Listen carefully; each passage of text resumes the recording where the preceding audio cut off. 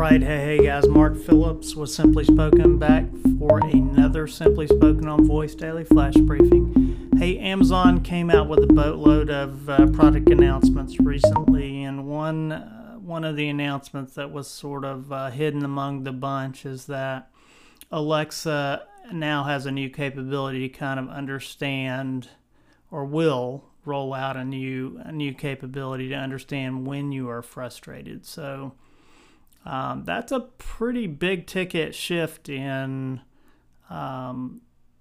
understanding and responding to the signal of the voice when used with a voice assistant. So folks like Behavioral Signals are doing things in that regard, but they're not really integrating the major voice platforms like Alexa into the mix because you don't get the voice signal itself from Alexa. They won't give it back to you. So this is something where the platform capability itself recognizes through the signal and tone of your voice whether or not you're frustrated, and then so that's not just natural language understanding, that is actually emotional understanding. So there's some analysis of tone and voice signal to understand whether or not you're frustrated with the response of the voice device. So initially they're going to do that just in the case of music requests, which makes a lot of sense because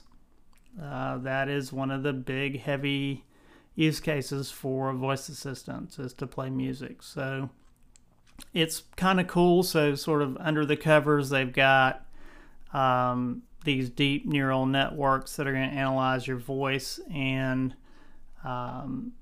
process that, and then sort of try to understand the mental state or the emotion there, and decipher that and be able to incorporate that. And I think just like Behavioral Signals, tonality is a big piece of the analysis. So you got a couple of algorithms running to look at the tone of the voice paired up with the words that are understood, and then process both those together to understand or to get a good idea of whether or not you're frustrated, and then respond in kind.